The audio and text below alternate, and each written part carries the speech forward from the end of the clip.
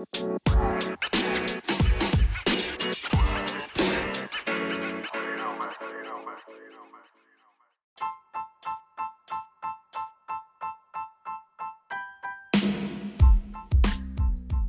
everyone, welcome to our podcast series, What About Us? Cultural Awareness in Clinical Psychology. You're joined here today by Afsana. In this episode, we talk to Dr. Gloria Unsed, who's a clinical psychologist working in London. She talks about how she works with refugee and asylum seeker children and discusses concepts and methods she has used when adapting therapy for young people, so things like play and acting. She also talks about how she manages group dynamics when working with interpreters and also young people who faced severe trauma. So let's have a listen to what Glorian had to say. Hi Glorian, thank you so much for joining us today. So before we start the interview, could you just tell us a little bit about yourself and what you do? Sure. So my name is Gloria Unsed. I'm a clinical psychologist. And I work in the NHS in children and young people settings for children and young people affected by trauma. Mm-hmm. And I have a special interest in working with unaccompanied refugee minors, so that's child refugees who have arrived without their parents. And I'm in the process of setting up a service within the third sector for this client group. Right, okay, that sounds really interesting. So what brought about your interest in working with refugee children? In terms of my interest working in London, I really enjoyed working with people from different backgrounds. Mm-hmm. And I feel like there's always something to learn from people who might have different experiences. Okay. I really enjoy working with young people, and when it comes and working with trauma as an opportunity to help people recover and think about getting a life back that might have been taken away from them due to different circumstances. Right. And for me, some of this ended up developing circumstantially. So it was a client group I grew to work with while on clinical training, mm-hmm. but uncovered quite a passion and thinking about what it means to meet a young person where they're at when lots of different circumstances are going on. And what I was really struck by this experience was how a lot of our regular thinking within psychology can still be applicable and helpful with just a few tweaks for different people. Right, okay. So could you talk a little bit more about that? What kind of, have you got any examples that you could give with regards to that? Yeah, well, I guess what the starting point was trying to formulate what is different for these young people's needs. So what we know is that unaccompanied refugee children or unaccompanied asylum-seeking children mm-hmm. generally would have had long journeys, okay. generally on their own or in fairly abusive circumstances, working with traffickers, being exploited by traffickers and smugglers, right. might have had experienced a lot of different trauma events. Mm-hmm. But that journey, as a starting point, has a bit of an impact on people's biology, so thinking about their circadian rhythm as they sleep, but also their diet and metabolism, which we know impact their emotion regulation. Right. These are also young people who were separated from their parents, who experienced that loss, but who were still adolescents, who were still young people finding themselves and figuring out who they were, then in an entirely different culture to what they might have been used to. Right. From a kind of more political position, refugees lack a lot of status and control over their circumstances. There's a lot of social stresses to think about, and a lot of young people might have had really negative experiences with authority services, or services which represent authority. There was a lot of mistrust to think about, and something which I've really been struck by was young people not really having that routine of, if your tooth hurts, you go to the dentist, which is something I think we take for granted in Western culture. So finding a starting point to think about, well, how are we going to make this concept of mental health, as we think about it in our profession, become meaningful to people who were experiencing ongoing stress, but also had recently experienced quite severe trauma. And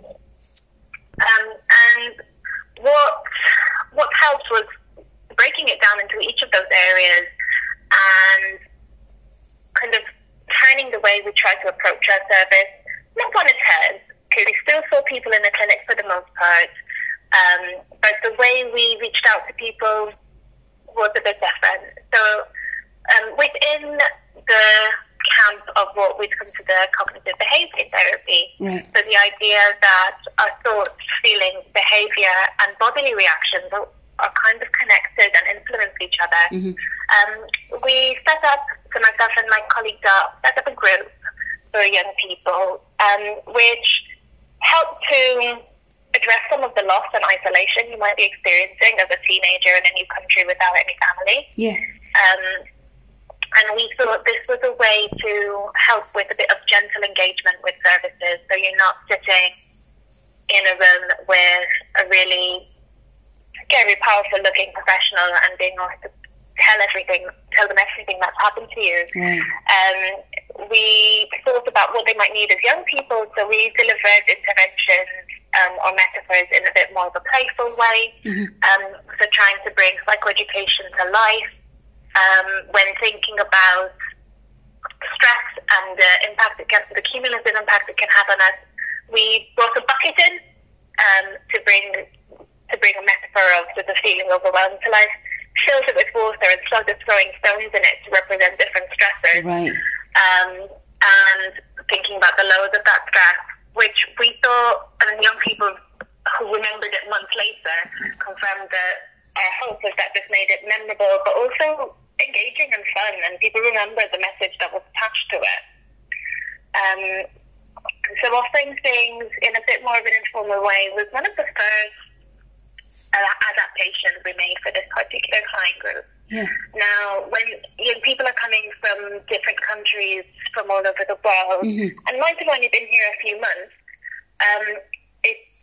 their development of English was still limited, and my Arabic, my Pashto, my Farsi, my Tigrinya is really limited. So I needed an interpreter, a few interpreters to help deliver the service. So we ran the group with interpreters, so most groups we had between 3 and 5 interpreters to support our young people. Okay.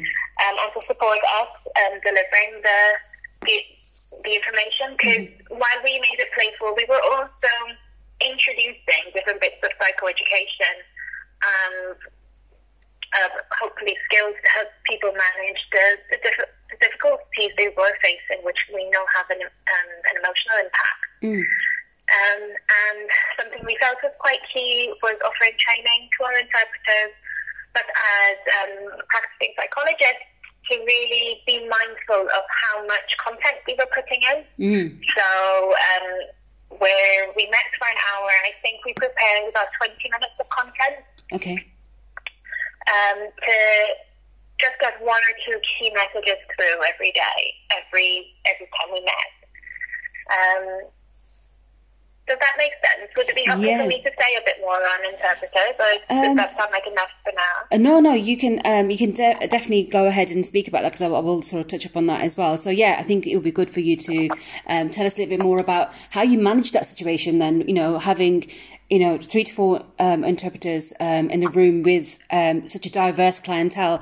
How did you manage that dynamic? Yeah. Well, we tried to be as selective as we could be with the interpreters we invited to be part of the group. Okay. And as much as possible, trying to keep the same interpreters coming back once they had received maybe a 20-minute training session with us and they became used to the way the group was delivered. We found that quite helpful. And it also helped keep the relationship of the group a bit more unified, if that makes sense. Yeah, of course. So young people also got to know their interpreters, and that sort of created a sense of friendliness. We listened to what our interpreters felt they needed and the feedback they got, or they had to give on the little bits of Google Translate we might have done, and thinking together how we can facilitate it. It meant sometimes having to be a bit more assertive with the way we would facilitate the group, and really actually having to go, okay, I'm going to stop you talking so that everyone else can translate, and then I'm going to listen to this person, and then we're going to stop. So it was in the group rules or group agreement to try and for only one person to talk at a time and for everything to get interpreted, even if there's the assumption that some things were understood, and even conversations between young people. If there were two young people who spoke the same language, we made sure that still got interpreted to the rest of the group, so nothing was lost as much as possible. And it worked most of the time. And I think people were quite understanding and were very happy to have a space where they could express themselves, because we found that access to interpreters was a bit limited for young people in their day-to-day life. Right. That sounds amazing that you were able to sort of manage, having so many interpreters and then using this methods to try and get all that information. So that sounds absolutely amazing. Well done on that. I just want to quickly touch on something. You talked about how you sort of adapted some of your ways of delivering CBT, for example, to these young people. Can you give me some examples of how did you make those adaptations for those children?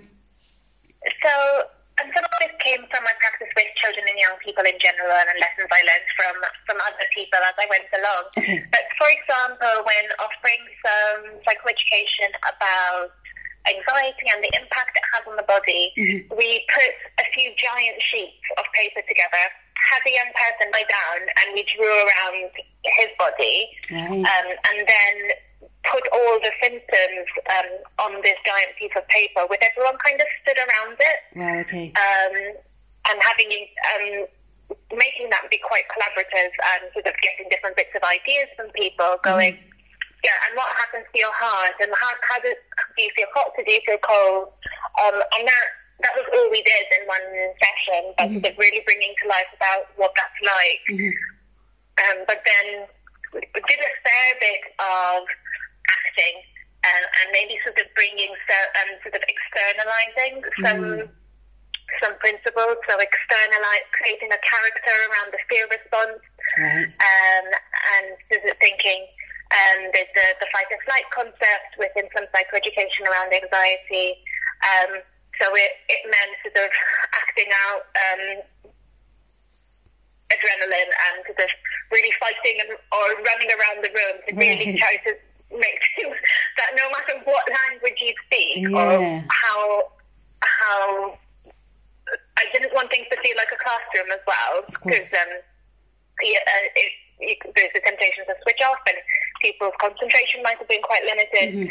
So trying to make things quite memorable, attention grabbing and clear. Those, I think, were among the more memorable, getting very silly and thinking about extending some metaphors which involve fight, flight, freeze and faint, facing in the middle of the room and having people remember that and call me on it quite a few weeks or months later. But I think something that can get lost when thinking about unaccompanied refugee children is that they are children, and sort of giving a chance for things to feel a bit silly and meet them at a level which then things were quite meaningful. When doing psychoeducation around emotions, we also try to include characters which young people might recognise. So thinking about footballers showing emotions,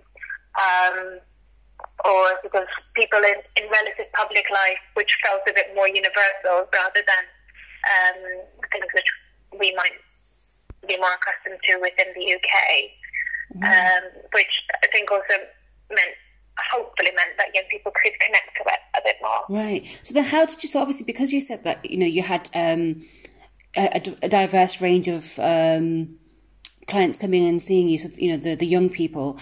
So what did you have to do to prepare for that? So obviously, I'm assuming you've had to do a bit of your own research to try and find out about these different cultures. Yeah, and I think some of it came from listening to the young people themselves, right? Okay. Holding us as their therapists, the psychologists they were working with, even if it was just within the group, being really curious, right, about what their culture meant and what things were like for them. We definitely didn't become experts. I don't know everything there is to know about different cultural groups, but sometimes people, for example, when thinking about emotion, we would put a picture down to represent it, but then ask if there were similar words in their culture, right, and what that meant.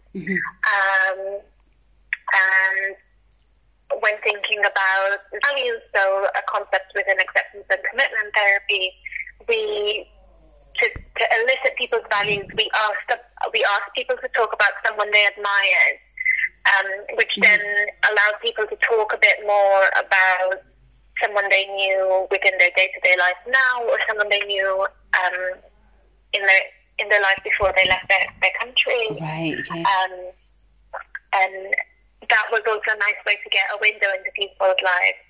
One of the things we made quite explicit was that the group wasn't there for people to talk about what happened to them, which I think reassured quite a lot of people who had been asked quite a lot. What happened? Why did you leave your country? Right. For safeguarding reasons or for part of their Home Office application. But we didn't want this group to feel like something like that as well. Right. So, I mean, that's really good, an interesting point as well that you just raised there regarding, some of these concerns that people from diverse communities may have. So, what was it like getting access to the young people? I mean, how were they referred to you? Or how did that come about? Sure. I think, say, if I was working with a young person from this country, I would be working with what we call their system. Okay. So the network they're around. So for some people, that might be their parents, it might be their carers. Okay. For these young people, it would have been their social workers or their key workers. A lot of young people lived in hostels. Okay. And had a named key worker who would kind of be their day-to-day support person. Right. We got to know the hostels and the key workers in the area we were supporting. We visited those hostels a few times, and sometimes young people got to know us through there. And what we do is some people would still come in for an initial assessment to identify if there were any mental health needs. And sometimes then people heard about the group and wanted to just come to our group. So we would offer a meeting with the young person and would really encourage a key worker or a social worker to attend with them to help them feel a bit more safe. Yeah. So you... sorry. And we asked them really explicit conversations about how they felt about coming, anything they thought might get in the way with them coming, and what we could do to help if they felt a bit wobbly coming in. We tried to be quite proactive and assertive, to send a text message every week reminding people that the group was still on, using really simple words and trying to say, "But group tomorrow, thinking of you, hope to see you there," and really trying to create a relationship with young people. And what we found, which kind of gave me a bit of confidence that what we did worked, was that once young people came to one or two groups, they kept coming. That's and this group ran for about 32 weeks. Wow. And our average attendance was 65% across the whole group. That's amazing. That was going to actually be my next question, asking how long did these sessions last for, and what was the sort of success rate of those? Yeah,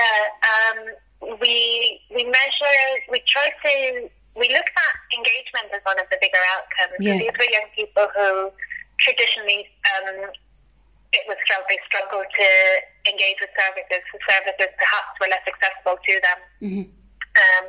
And we also used a questionnaire called the Miller Rating Scales for groups, which had a little ruler, and we used a younger version of the scale to make it more accessible from a language perspective, where there was a smiley face on one end and an unhappy face on the other end, and asking people every week to rate how happy or unhappy they were with what we covered in the group, how the group was delivered. And on average, we kind of converted the marks on the rulers to percentages, and the mean percentage rating for how young people felt the group was for listening was 97%. Well, that's amazing. And how important the topic was 95%. Right. The content was 96%, and the overall approach was 94%. And we didn't just look at those figures on our own at the end of the group. We kind of looked at young people were filling them out, and if there was something the young person was less happy with, we tried to be quite humble and said, what can we do different next time? What would you like us to cover? Was there too much talking, too little talking? Would you like more games? To really try to make it as collaborative a group as we could. Yeah, that sounds absolutely amazing. Those results, I suppose, speak for themselves. Can I just last question? I just want to sort of touch upon is so what did you find were the sort of the greatest challenges in doing all of this?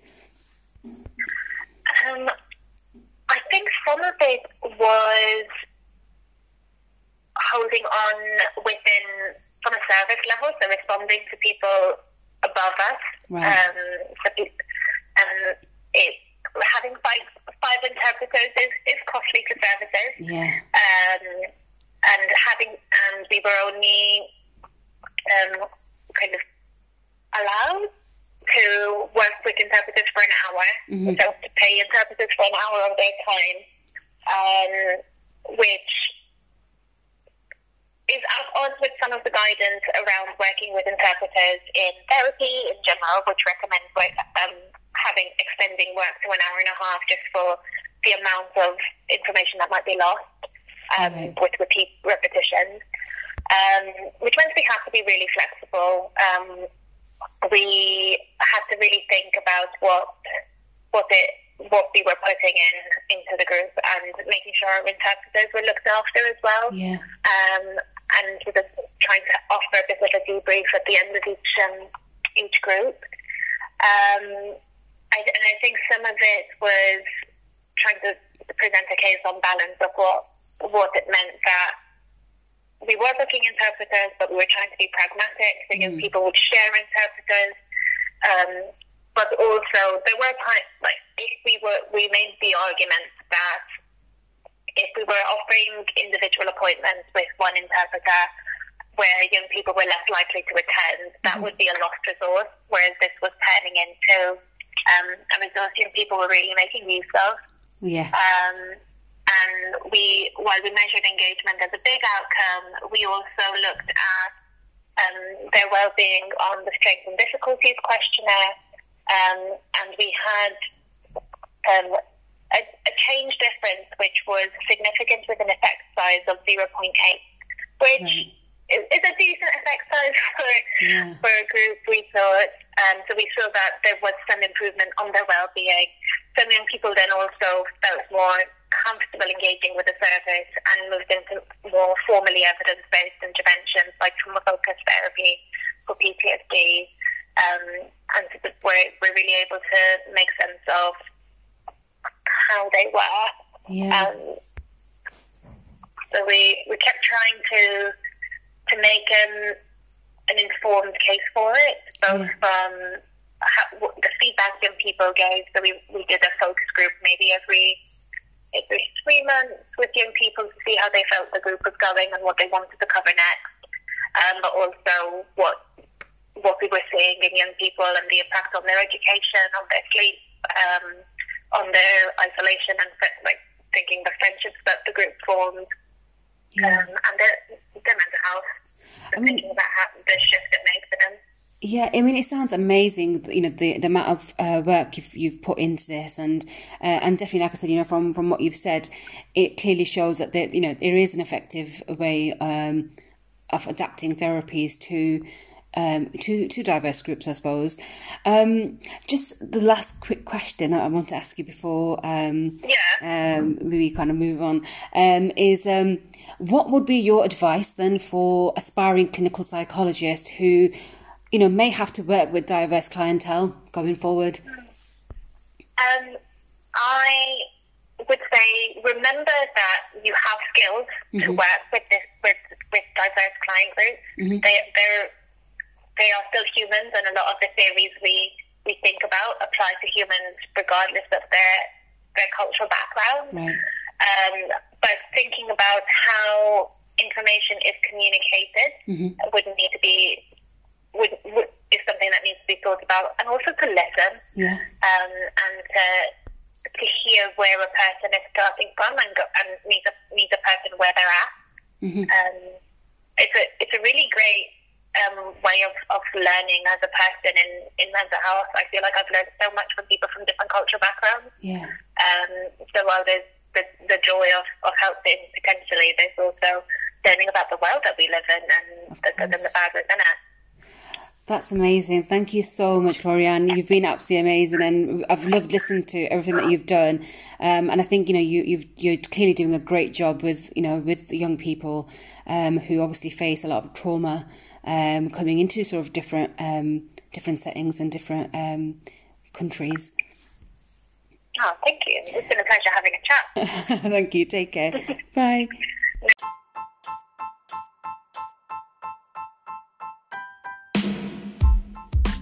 Thank you so much for listening to this episode. I do want to apologise for the audio quality, but I'm hoping that you were able to really appreciate the great work that Glorianne's been doing and how she's gone about adaptive therapy for young people from refugee and asylum seeker communities. So next time you're going to be joined by Kate. Thank you for listening. Bye-bye.